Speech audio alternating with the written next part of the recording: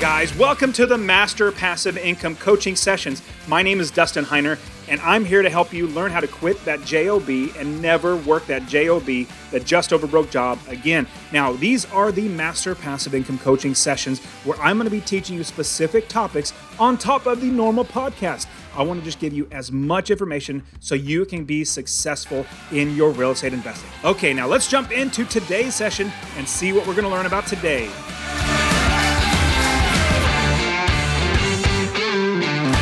Okay, so let's shift now to where we're talking about financing, because how I found you, another one of my podcast guests, his name was Lee, and Lee helped me to know that there's a term called delayed financing. I was always doing it, I just didn't know what it was called, and he pointed me over to you and said, hey, talk to Patrick. He helps me, like we figured out how to do delayed financing, and we've got this, this whole everything lined up and done. And so tell us a little bit about delayed financing, like the broad overview, like what is it and how does it function? Yep. So delayed finance is basically when you use an asset, whether it's your own money or a loan from your retirement account, home equity line, or even a promissory note from somebody to go purchase a property with cash, fix up the property to where it's in now a rentable condition to where we can send an appraiser out there with that there's nothing wrong with the property essentially. And then we will basically provide you back with your project cost, give you back your project cost up to 75% loan to value of the appraisal value now. So example, just go through some quick math. You buy it for 60, you put 15 into it. So your project cost is 75,000. And then it's worth 100,000 when you're done. You literally could get a loan for 75,000 or 75% of what the appraisal value is once you're done doing your rehab. Now, is that that sounds fantastic. Is that a normal mortgage, like a 30-year fixed, 15-year fixed? You just pick whatever type of mortgage you want and it's just jump in? It's a regular 30-year fix. That's great. So is there, because it's delayed financing or the style of financing is different than just a normal mortgage you buy, are the points different or is there more, the interest rates higher just because of the type of loan? Is it similar? Yeah, well, there's an adjustment because it is considered a cash out because you now own that property free and clear because you used another asset to buy it, because the key with delayed financing is there cannot be a lien against the property when we refinance it. So we literally have the attorney do a title search. There can be no liens against it. So it is a adjustment in the pricing of a cash out. So it's a pricing mechanism essentially. So it is a higher rate than what a purchase, if you just bought it straight, if you just did a purchase transaction, you would get a little bit better pricing than it being a cash out. Got it. So let's walk through it step by step. So number one, let's say I have cash, let's pause that. Not a lot of people have a lot of cash. So let's say they have their home equity, their equity in their home, and they want to do a cash out refinance. Would they start with you to do a cash out refinance? So if on their primary residence, a couple of things they could do. They could borrow equity from their house, which, yes, you could do a cash out refinance, which guidelines right now with certain credit scores let you pull up out to 85% on a primary residence, 85% of the appraisal value on your primary.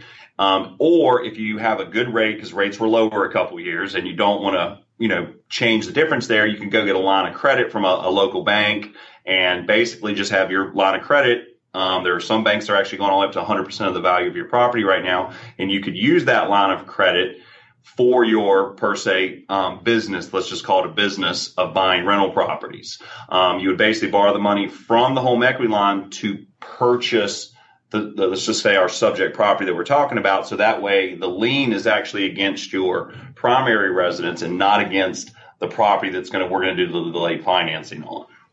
That sounds great, because I've done this many times where I bought properties with cash, but then I had to wait 6 months, seasoning. So before I can actually pull the money out, and I didn't do delayed financing. I just literally had to wait and then have an appraisal come through and all that sort of stuff. So tell us a little bit about the thinking that now we don't have to wait. Like, why do we not have to wait 6 months like we normally would? Right. That's the good caveat with the delayed financing. And the whole thing is there's no lien against the property. That's what makes the delayed financing, because literally, we've got people that have come in, bought it, fixed it up within 2 to 3 weeks. We started our process of getting the appraiser out there, did our paperwork, and they had their money back in about 15 to 20 days. So wow. The good part is with delayed financing, they can take that same, just say it's the home equity line, because what happens is if we see that it's borrowed money, which your home equity line is borrowed money, even though it's your own asset, we pay the home equity line back, which pays it back to zero, and then you can go do it again. So as quickly as you can acquire them, get them rehabbed, we get the appraiser out there, we can get the money back in your pocket. And so generally, just say a 45-day time cycle from start to finish, you can roll that, 4, 5, 6 times a year to get it within a 12-month time period. That's great. So are there more lenders out there, more mortgage brokers that do this, or is like a specialty niche that only a few of them know how to do it? I mean, it's available to everybody. I mean, me and Lee, the gentleman that you referenced, we probably about 5 or 6 years ago kind of went through. So I'm a true mortgage broker. So it allows, I have different investors, which is good because especially working with investors, we have lots of different options. We kind of presented this to one of our investors. Hey, if we go at it from this perspective of, putting the project costs onto the settlement statement, will that still qualify for delayed financing? And we put it through and they were absolutely fine with it. It fit into the guidelines. So it's available pretty much. It's just somebody's got to be able to understand it and know how to do it. So I've really, we've made it our strong point for the last probably 6 years of which investors are okay with it, and because here's the guidelines that it fits into. So do you have a few different, like you don't just have one bank that if they just say no, you're kind of out of luck. Do you have other banks or other investors that would be able to be okay with it? Yeah, being a broker, I'm literally signed up with 50 plus banks, but we do business with about 5 of them on a normal daily basis. And we haven't had any issues with any of them. Oh, that's great. Very, very cool. So delayed financing sounds fantastic. Now, do you have any other thoughts since you do mortgages as well as you work with investors at the same time? So delayed financing is one tool in an investor's tool belt of how to build the business faster and build it well. Any other thoughts of how we can invest and use mortgages in a creative way that we would normally not have, like just regular mortgage or delayed financing? Is there something else that we could look at or maybe think of? Yep. So here's the things with, delayed financing. The most financed mortgages you can have right now for Fannie and Freddie is 10 finance mortgages. So once you've done this and you've got 10 finance properties, you're kind of up, okay, what do we do now? So at that point, we basically kind of switch gears, and there are what's called debt service ratio loans, where they literally use the cash flow of the property to support the transaction. So they don't actually get into your personal liabilities and what your income is, because these are now structured as commercial transactions. And you literally will hold them inside of an LLC. Now, you're still going to personally guarantee it, but you will now hold it inside of an LLC, and it's based off of just the cash flow of the property. And there's no limitation of how many of those you can do. And you can do them as individual properties, or you can do a blanket over multiple properties and literally create yourself mini REITs. And you can get 30-year fixed rates on those. You can also get ARMs and, those kind of products. That's terrific. Now, because I've done blanket loans in the past where you definitely, the bank requires that the properties be put into an LLC. So it's in, banks or the business name. So right now, I really like how you said that they do have 30-year loans, because that was my question, was because the one that I have, it's a 5-year fixed, and then they renew and they do another 5-year fixed. So it just constantly changes. And I'm not sure, I'm not the biggest fan of that, because, something might happen, market crashes, whatever. Yep. And rates just skyrocket. So I'm not a big fan of that, and I'm not a big fan of just adjustable rate mortgages in general. So I personally like being a single family home investor, a 30-year fix. I know exactly what's coming out of my pocket, or out of the tenant's pocket, because they're paying the bill. So if I do, I do have, let's say 4 properties that are in a blanket loan right now, and if I wanted to refinance it to a 30-year fix, so I just bring it to you and say, hey, these are the 4 properties. This is how much profit it makes. Help me out. Yep. Basically, we just do all appraisals on all 4 of them. You can actually pull the cash out of them also if you wanted to. Depending on credit score and loan amounts can determine how much we'll lend you. But you literally could take all those properties, put it to where you have one mortgage payment every single month. It includes taxes, insurance, everything like that. And it's just securitized by all four pieces of those properties. That's great. So if anybody has any properties that do not have any liens, like a home equity loan, a regular mortgage, like if it's basically a free and clear without any liens on it, you can lend money on that property. Correct. Yeah. And that's actually one of the bigger things we do is we've got investors right now that, have really worked hard on owning them free and clear, and they now don't have their W-2 job and they're trying to figure out how to keep doing it. So basically what we do is we sit down with them, what they're working with, and we'll go and do a cash out on those properties that they own free and clear, the ones that they want to bundle together to create that mini REIT, give them the cash to now they can go buy the next properties free and clear, fix them up, get them all rented, and then we duplicate the process and just continue moving the bucket. Every time they get them, completely rented it up, we just go back, give them the cash again, and they just go find the next deal. That's fantastic. I've done it many times. I love that process because my business builds so much faster when I'm using other people's money like that. It's just absolutely fantastic to do that. So any other types of tips or thoughts of how to get financing and be able to use somebody like you, Patrick, to, hey, I didn't get, or I'm not able to get a regular mortgage or something like that. But any other options that come to mind? No, I will tell you that a lot of the banks, they're captive to their rules. They have their overlays. So, of course, being a broker, I'm a strong advocate of brokers because we do have multiple options that can get things accomplished. So, if the deal makes sense and you've got you've paid your bills like you should have and your credit's at least decent and you've got some assets to work with, there's generally a way that a broker can find a way to get it done because the capital markets have really come back over the last couple of years of trying to put their money to work, and they're being really aggressive with their rates. It's not like it's 15, 16%. You're down literally without getting into rates, you're generally about 2% to 3% higher than what you could get a 30-year fix for going full doc. So it's not crazy rates by any means. Yeah. For a cash out loan, somebody might say, well, I know I could get a mortgage for 3.5%, 4%, 5%, whatever it might be right now. Why would I want to pay 2% more? Well, it's just that's what it costs in order to do a cash out. It's totally different ball of wax for banks. They're seeing cash come out. So yeah, I think that's absolutely terrific. So what are your thoughts of, with the blanket loan? If somebody had, I don't know, let's say 20 properties and they have 10 of them that are free and clear, is there any limit to how many properties they can put under a blanket loan? No, it's unlimited. The bigger the loan amount also, the better terms you're going to get. So sometimes it's better, and that's where we kind of go through the properties.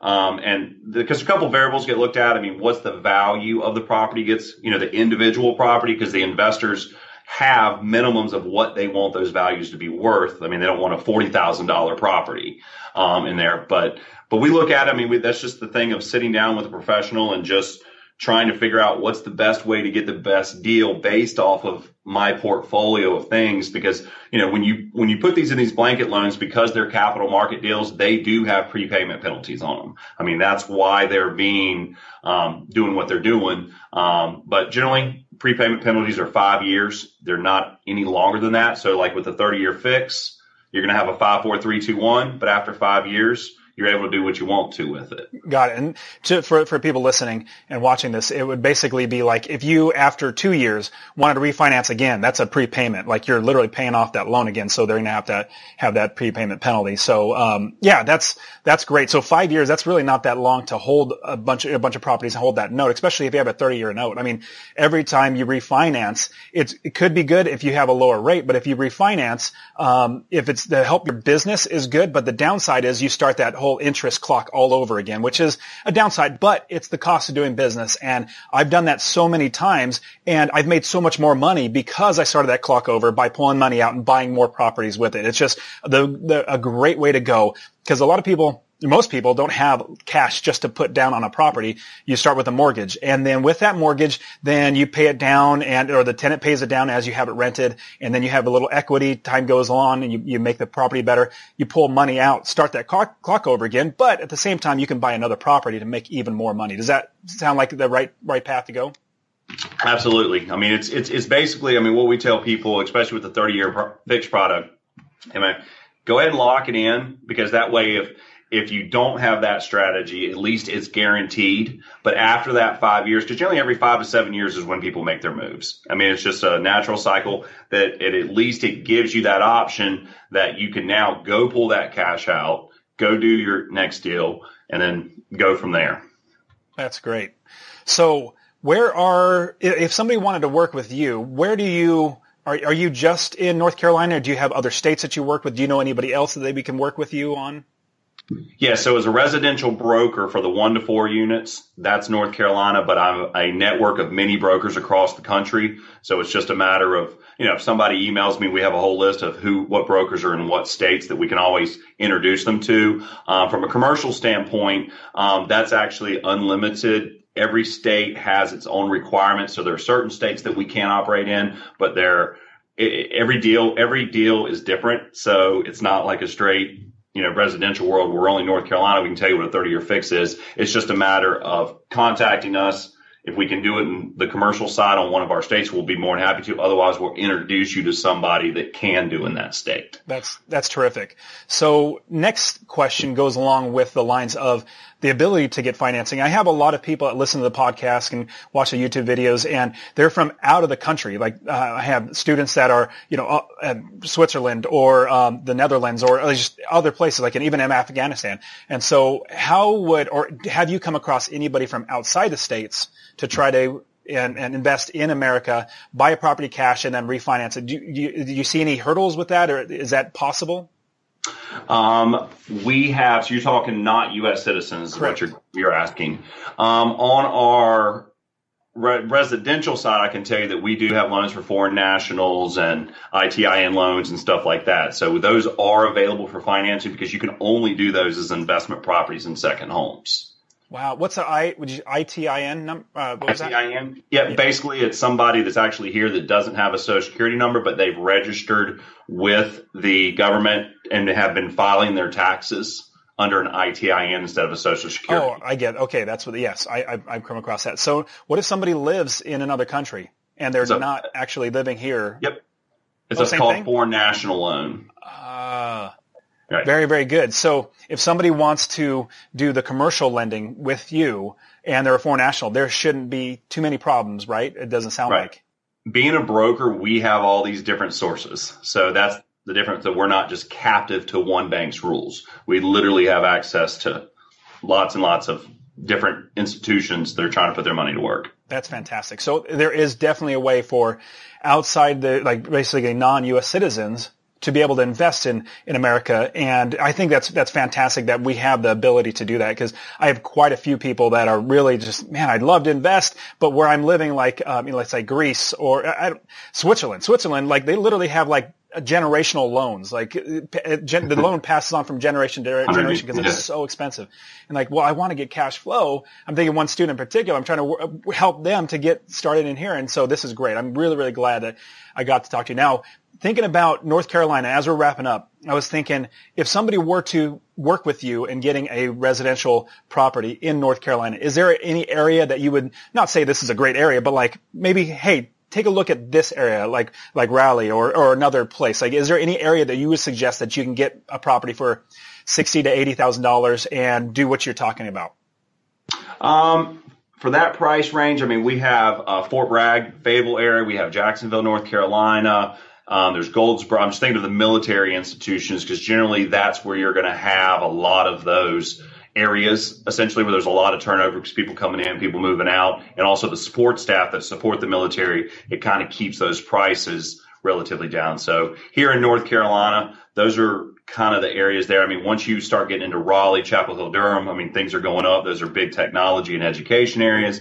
And then Charlotte, North Carolina being a big banking. Once you go west of that, you're into the mountains, and you'll have those price ranges, yes, but it depends on whether you're looking for, is it a good rental area? Because there's got to be something there that keeps them there. Most people in those areas own their properties because they could be generational properties. That's cool. So in September, I'm actually going to be over in Florida, driving up to Washington, D.C., just sightseeing as well as looking at properties. So I'm going to take your idea and look at some areas and try to hopefully find some properties out there. So that's really good. Great insight. Cool. So Patrick, as we're wrapping up, I definitely want people to be able to find you and to be able to utilize your services and then your network as well. As they can point people, you can point people to different brokers in different states if you're not able to get it done, which seems like you're just about everything you can. How can they reach you? How can they find you and get a hold of you and contact you? Best way to do it, we have our website is mcmortgagegroup.com. Visit us on the website. You can also reach out via email. My email address is pstoy@mcmortgagegroup.com. Those are probably the best two ways for people to touch base, essentially.